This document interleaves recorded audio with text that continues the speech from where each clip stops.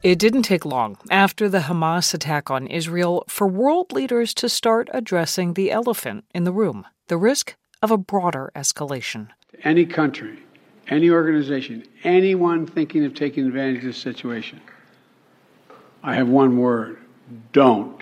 That's President Biden on October 10th, just 3 days after the attack.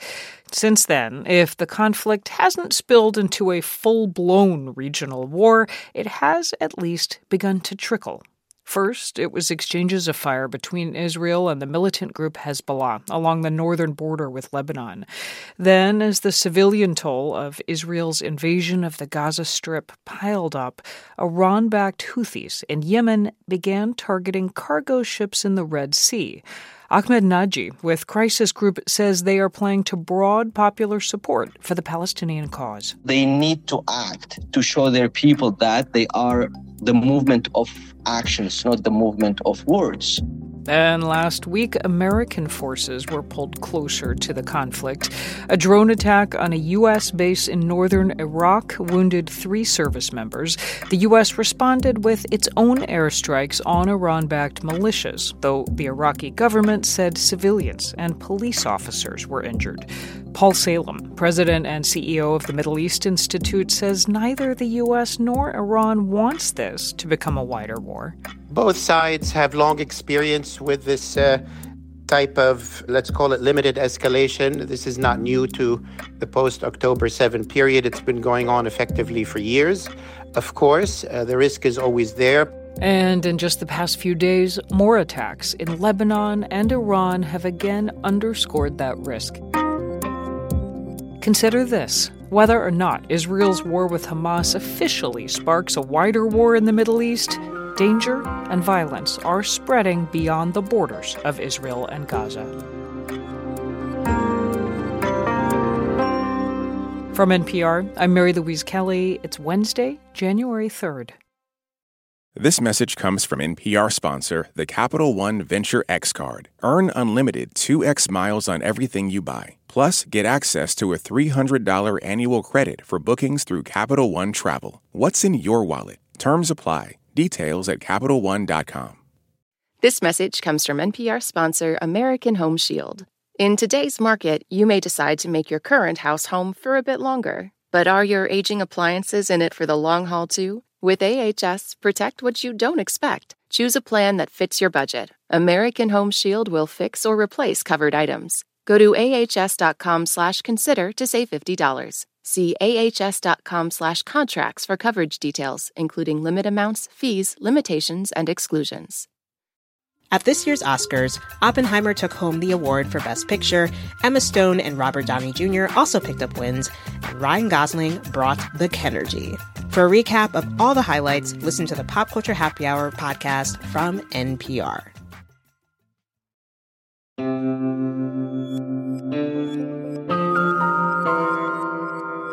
It's Consider This from NPR. We'll start with 2 major developments of recent days. The first is in Iran, where today a pair of explosions killed more than 100 people and wounded many more. The other in Lebanon, where a senior Hamas leader has been killed. No one has claimed responsibility for either incident. To walk through how they may fit into the broader picture, we're going to hear from 2 NPR correspondents with deep experience covering the region. In a moment, we'll hear from Jane Araf, who has just landed in Beirut. But first, NPR's Peter Kenyon, who follows Iran from his base in Istanbul. Hey, Peter. Hi, Mary Louise. So these explosions in Iran come on the 4th anniversary of the U.S. assassination of Iranian General Qasem Soleimani. And I gather the bombs went off as a procession of people who were marking that anniversary in his hometown as this was underway. What else do we know? Well, officials said the explosions were detonated by remote control as people walked along a street in the southeastern city of Kerman. Emergency crews said many of those injured were in critical condition, suggesting the death toll could rise.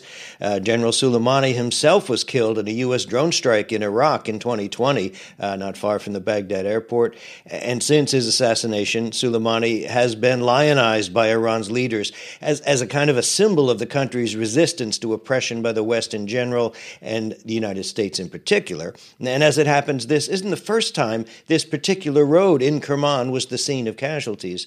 In 2020, a funeral ceremony for General Soleimani on the same road saw a stampede break out that left 60 people dead. Oh, I remember that terrible tragedy as well. What kind of reaction are we hearing so far from officials in Iran to these explosions today?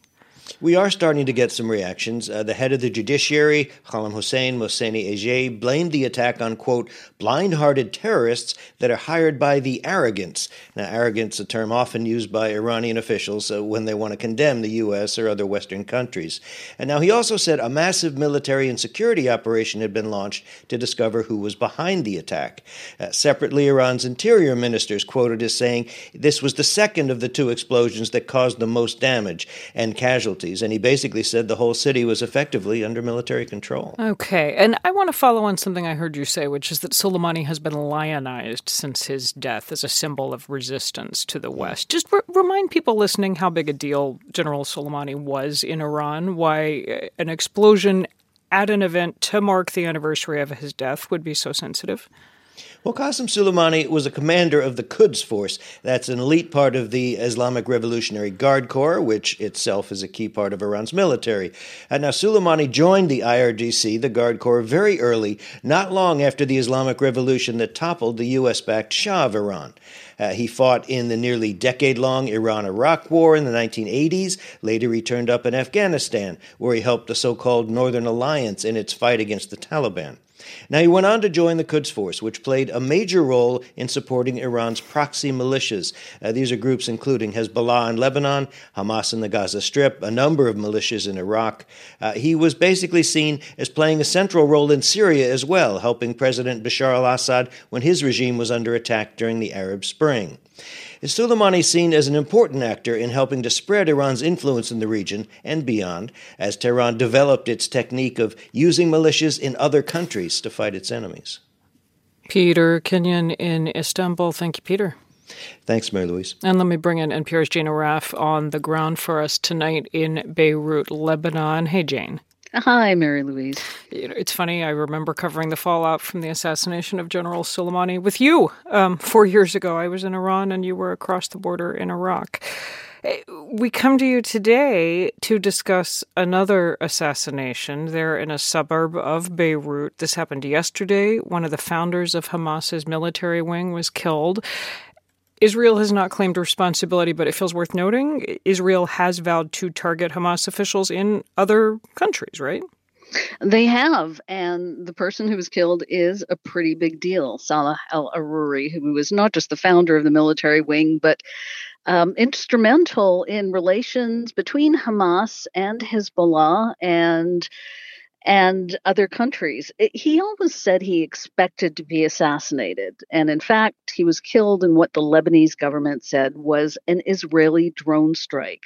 This was on an office building in South Beirut, which really brings that war home to Lebanon in a different way than fighting between Iran-backed Hezbollah and Israel at the border that most people never see. And as you mentioned, Israel had warned after the October 7th start of the war that it would target Hamas officials in other countries.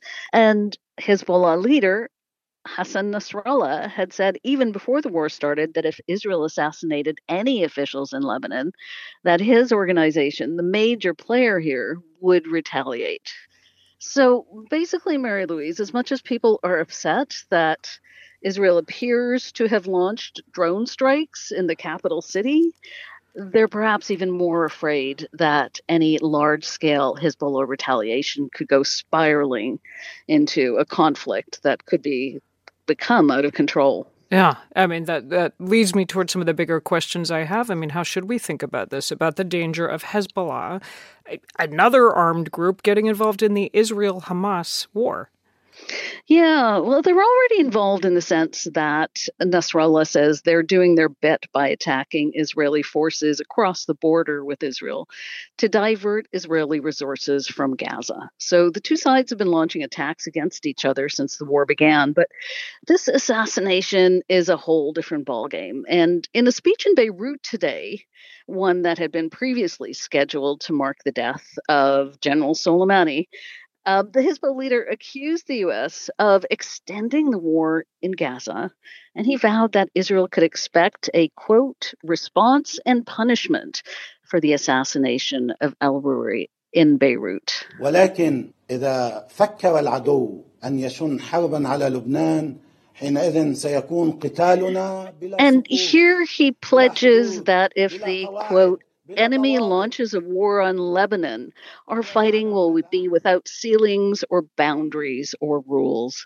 And even though it is 4 years ago since that U.S. airstrike killed Soleimani in Baghdad, that strike, as you saw in Iran and I saw in Iraq, did have huge repercussions, not all of them contributing to stability. Oh, so here's my big picture question for you, Jane. As a longtime watcher of the region, do these events, these last couple of days, raise the risk of the current war in the Middle East expanding?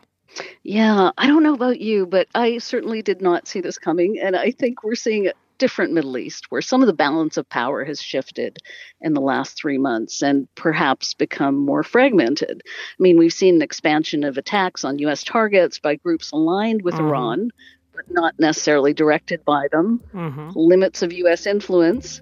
But really what we're seeing, I think, for the first time in years is a realization that the lack of Palestinian homeland is deeply destabilizing. Jane Aref in Beirut. Thank you, Jane. Thank you, Mary Louise.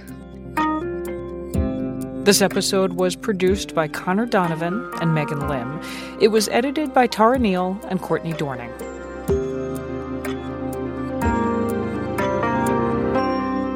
It's Consider This from NPR. I'm Mary Louise Kelly.